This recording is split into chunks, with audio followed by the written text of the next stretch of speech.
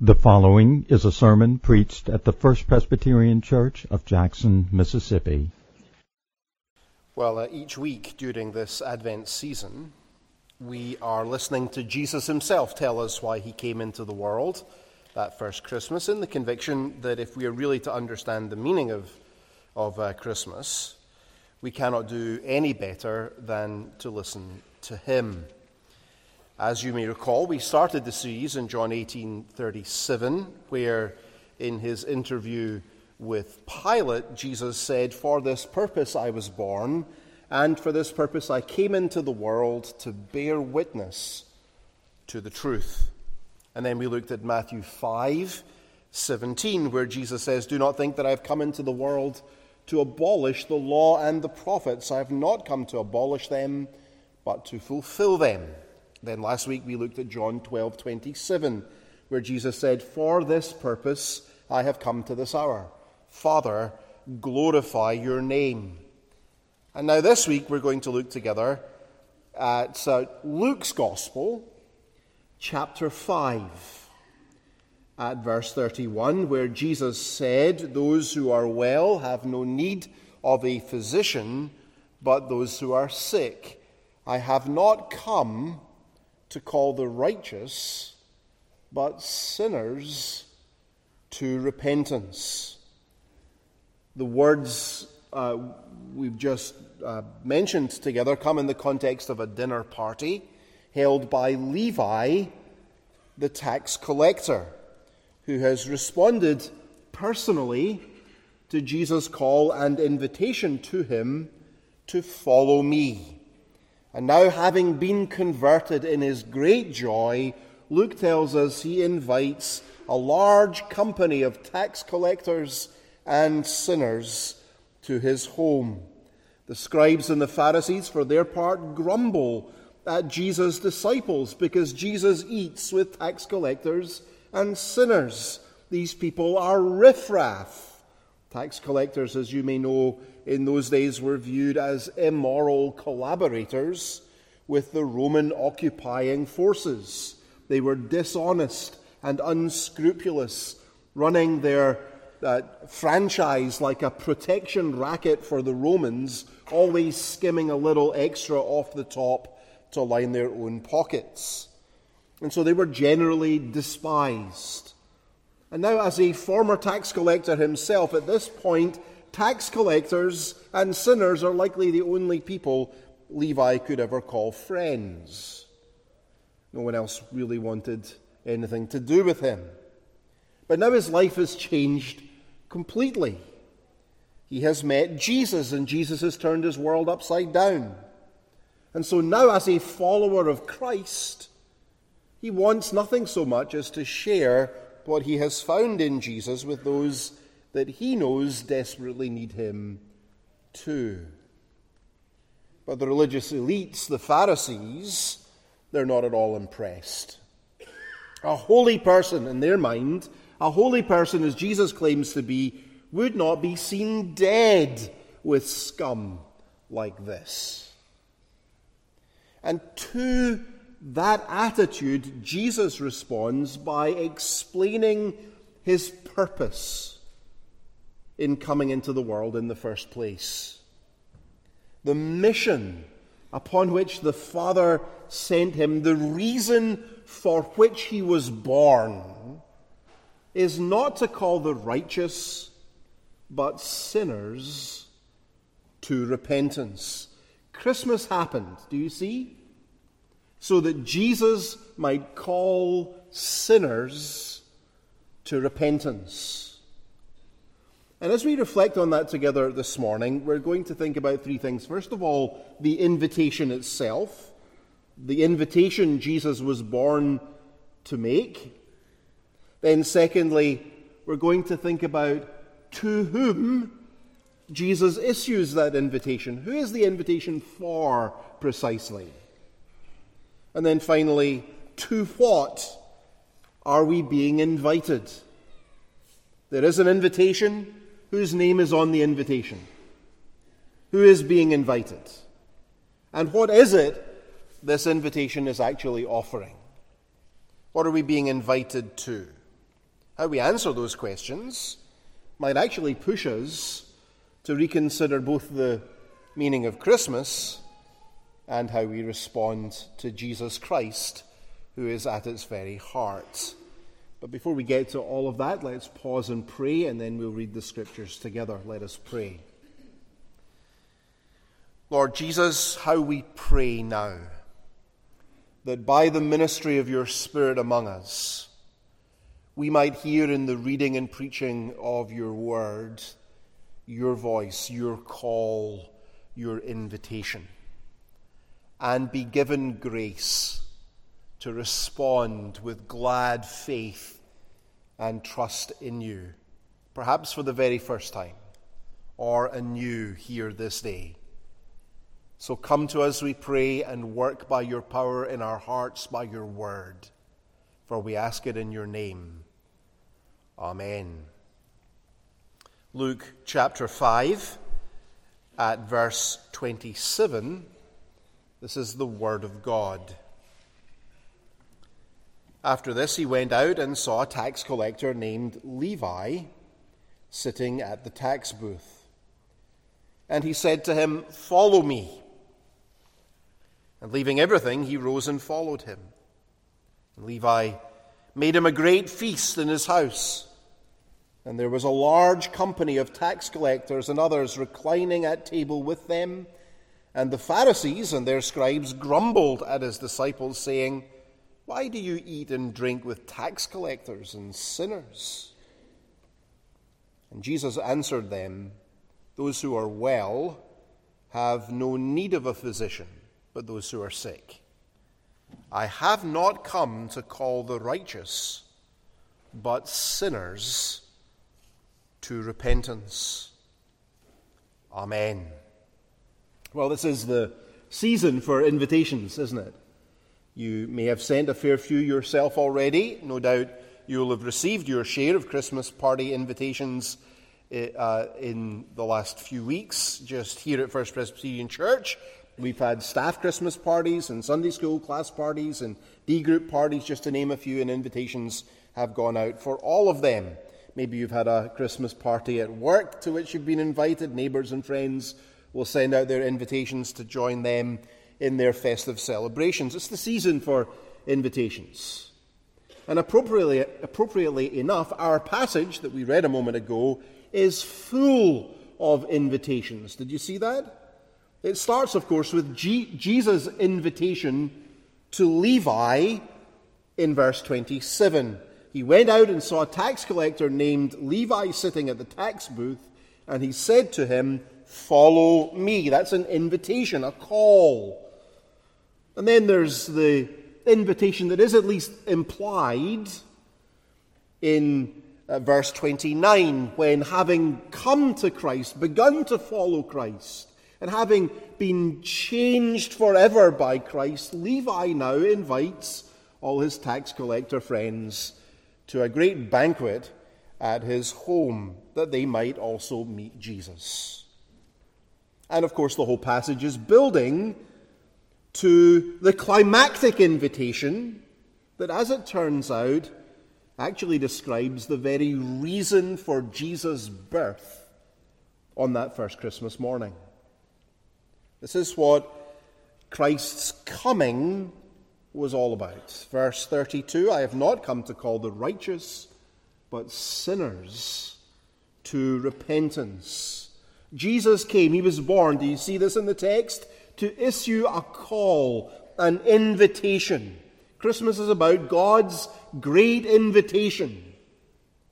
And I pray that however many other invitations you might get this Christmas, and however you might respond to them, my prayer is that you will answer this particular invitation with the same eagerness and joy that we see in Levi in our passage.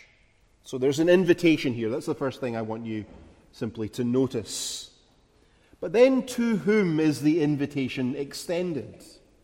Who is being invited? Who's on the list?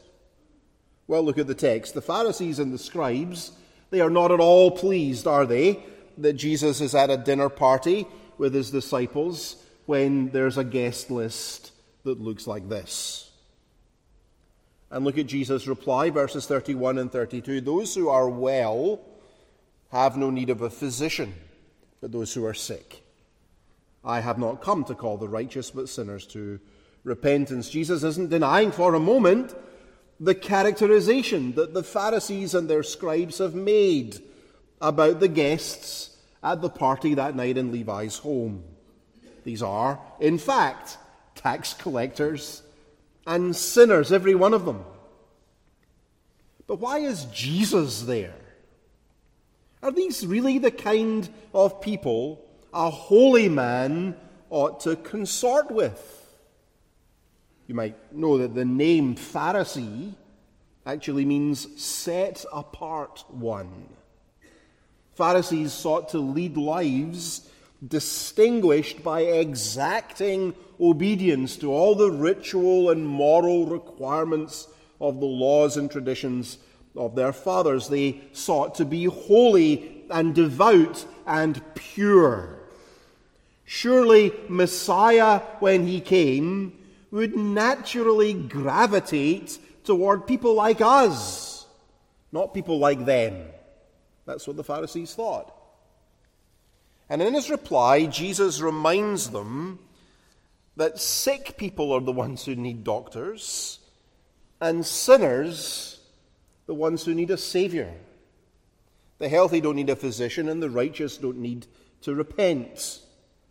The Pharisees are quite right, aren't they, in their diagnosis of the problem among all the guests at the party in Levi's home.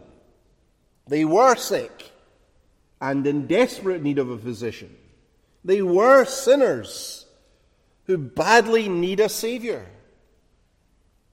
I bet the doctors in this room will tell you one of the more difficult things they have to navigate these days with patients is the tendency, made all the more common and complex because of the internet, to self-diagnose. All these hypochondriacs showing up, certain that some terrible fate has befallen them because of a blemish on their elbow or an unusual cough. Well, in this case, the Pharisees' diagnosis of others is sound, but their diagnosis of themselves is dangerously inaccurate. Levi and his pals were sinners, that's true enough, but not us.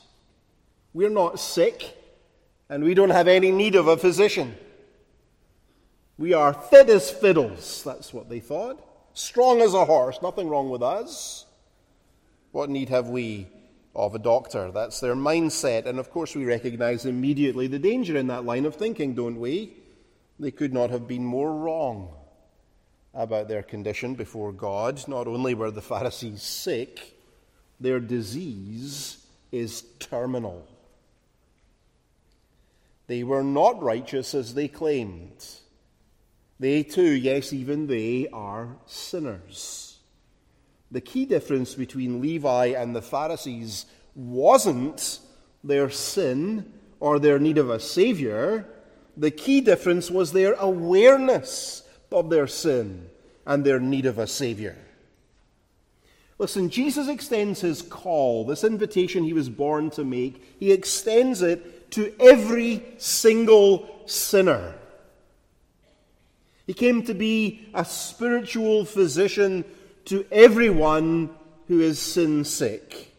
Joy to the world. The Lord is come. He came to extend his invitation to a world of lost people. Not one person can say, if they have the right diagnosis of their heart, not one can say, I have no need of a Savior. And so Jesus came to extend his call. He was born in order to bring God's invitation to every single sinner, everyone. That means he came to invite you. You have need of his call because, guess what? Bad news, you're a sinner. Me too. And you have need of the good physician's treatment plan because you and I, we are by nature mortally ill. The problem is that just like in Jesus' day, too many of us still look at the likes of Levi and we find ourselves saying, God, I thank you that I am not like other people, extortioners, unjust, adulterers, or even like this tax collector. We get the invitation, all right, comes in the mail, as it were. We've received the invitation, we just don't recognize our name on the envelope. We just assume the invitation doesn't apply to me. It's been wrongly addressed. I don't need Jesus quite like this. I'll take Jesus on my terms as an accessory to my life, but I don't need him desperately as though I were dying in need of a physician. This is for other people. That's our assumption very often. But no, Jesus was born. I came that first Christmas, he says, to invite you, me. But in order to find a place among the guests, you have to qualify. So suppose you show up at the venue listed on the Christmas party invitation, and there's a man at the door, a big burly man, a bouncer at the door, checking names. He's got one of those clipboards, and he's got the list of names of everyone invited. And he's checking the names at the door before you can be admitted to the party. And next to each name is the words wicked sinner. And you hand the man your invitation. And he runs his finger down the list. Mr. Strain, let's see. Ah, yes, Mr. Strain, I have you here, sir. David Strain, wicked sinner, is that right? Oh, no, there's been some mistake. That's not a fair description of me at all. I mean, I'm not perfect, to be sure, but I'm a pretty good chap. I'm a decent bloke. I'm not a wicked sinner. That's not me. Well then, sir, I'm sorry, but you can't come in. Only wicked sinners are invited. And you watch as he holds open the door to admit wicked sinners of every stripe ahead of you. The gossip and the drunk and the cheat and the liar and the immoral, they're all welcomed in. And then he closes the door in your face and leaves you out in the dark because you insist you're not a wicked sinner. And the invitation doesn't apply to you. Jesus was born to extend the invitation of God to every sinner, but only to sinners. And unless and until you come to see yourself in Jesus' description of who gets invited, you never will come in. What a tragedy it would be if poor ignorant sinners of every type would enter ahead of you, responding in faith to Jesus' invitation, while you in your pride and your blindness resist him and reject his call. Jesus came, he was born that first Christmas, that he might deliver in person, as it were, God's invitation to sinners. The invitation, and then those to whom the invitation comes, and now in the third place, what is it to which we are being invited exactly? In the coming of Jesus Christ, what is it that God is offering? If you received an invitation in the mail and you recognized neither the sender nor the location to which you were being invited to attend, nor even the type of event you're being invited to participate in, I very much doubt that you would respond favorably to the RSVP. If Jesus came that first Christmas to issue an invitation, before we're able to decide on how best to respond, we need to know to what we are actually being invited. And I think we can say at least three things about the invitation that Jesus issues. First of all, it is very clearly in the passage an invitation to repentance, isn't it? It's an invitation to repentance. I've not come to call the righteous but sinners to repentance, he says. And there's two parts of repentance. We've got to get both of them. First of all, there is the turning from sin and self that is implied in Jesus' words here. Repentance means to change the set of the mind, to turn one's self around and to go in a new moral direction. That's part of the heart of what repentance involves. And it necessitates a full ownership of the sinfulness of sin, of the depth of our spiritual need, of our utter helplessness and lostness.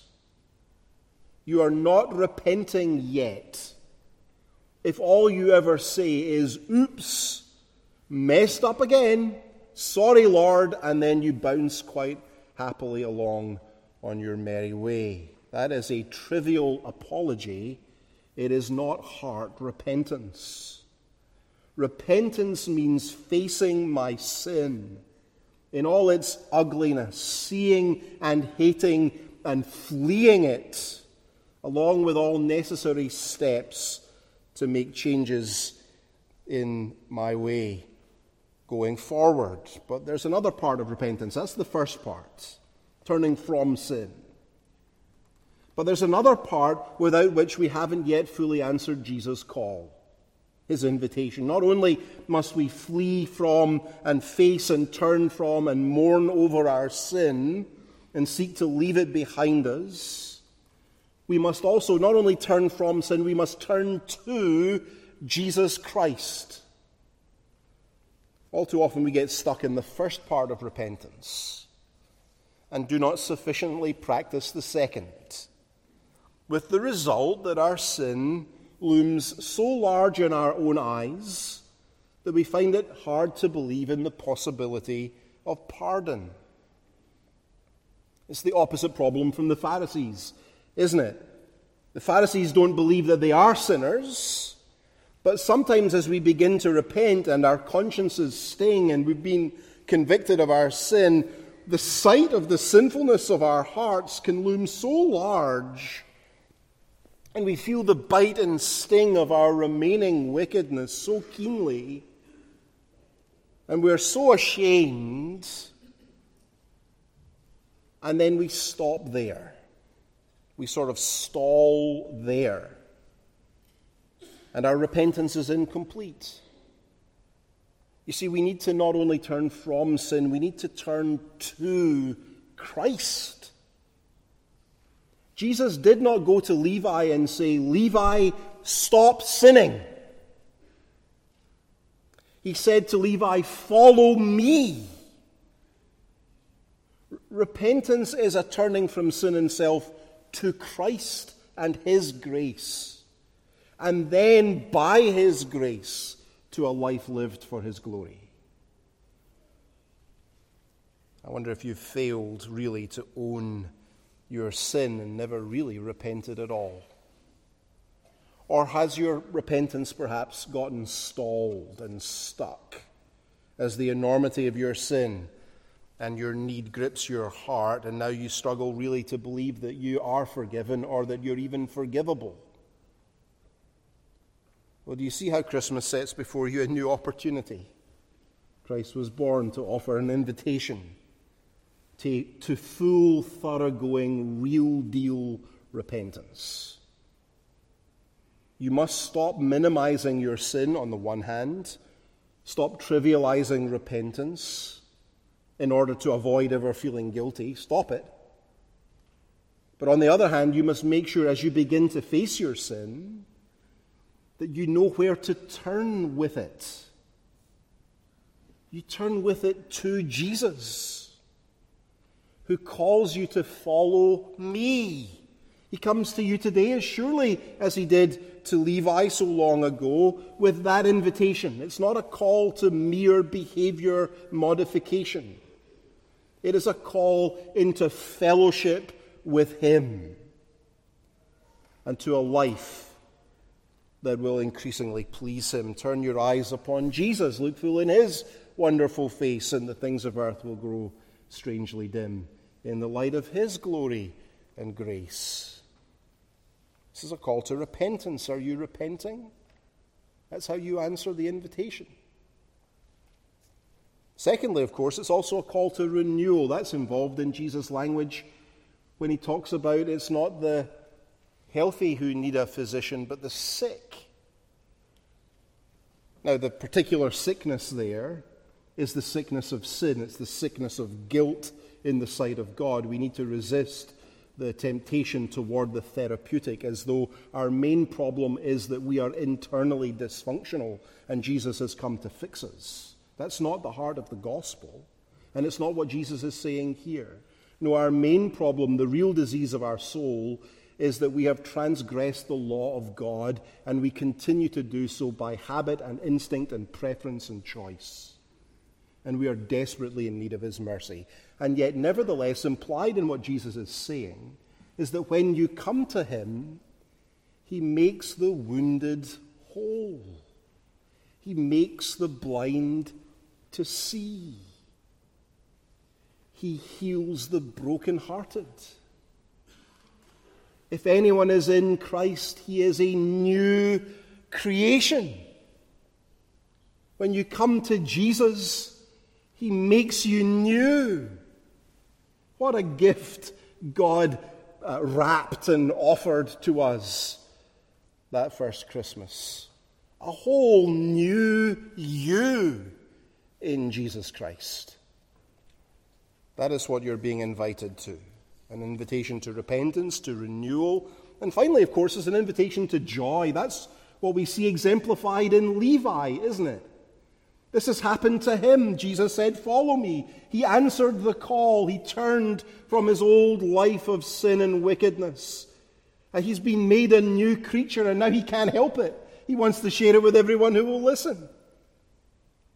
All his tax collector and sinner friends are crammed into his house for a massive banquet so that they could meet Jesus. This is a celebration, and it has Jesus at its heart.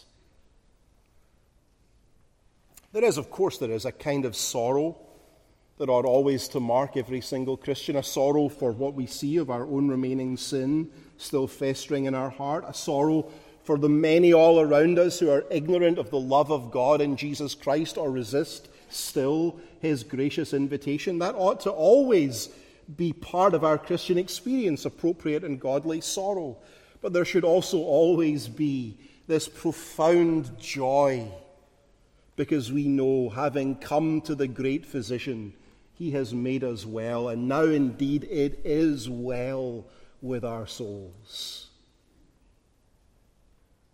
Why should Christmas be a season of great joy for you?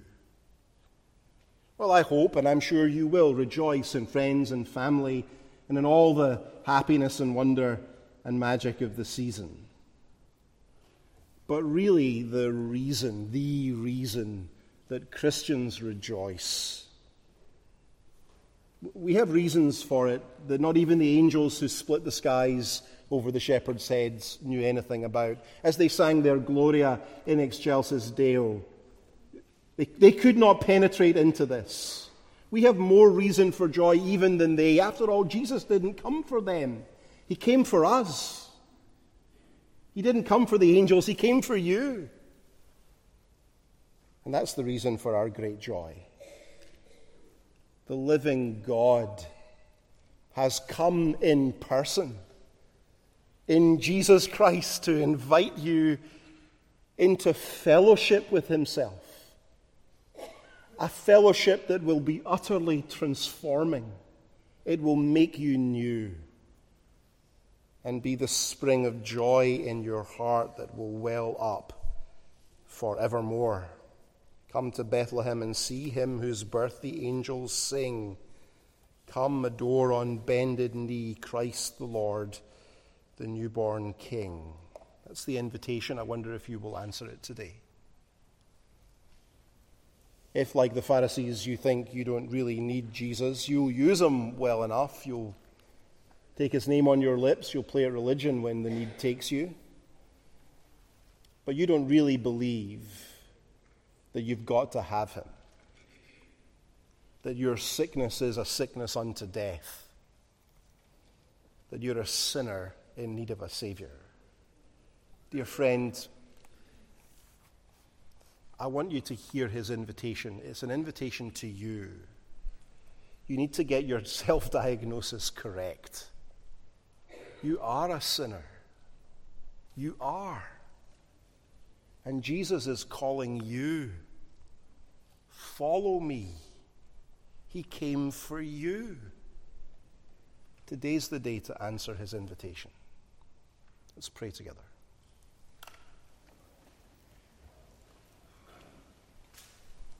Our God and Father, we are, all of us, every one of us, sinners. How we praise you that you sent your Son to invite sinners, to invite us into fellowship with yourself. We know that fellowship was provided at the extraordinary cost of Christ's obedience and blood. He died that we might be pardoned. Thank you for Christ and for the glorious invitation extended to us, all of us, this Christmas. Please give us the grace we need to answer it, that we may know that renewal you give to every repenting sinner, and that great joy that we see exemplified in Levi that day, who could not contain himself, but wanted to tell everyone about Jesus. Do that in us, we pray, for your own great glory. In Jesus' name, amen. You have been listening to a sermon preached at the First Presbyterian Church of Jackson, Mississippi. Our contact is www.fpcjackson.org.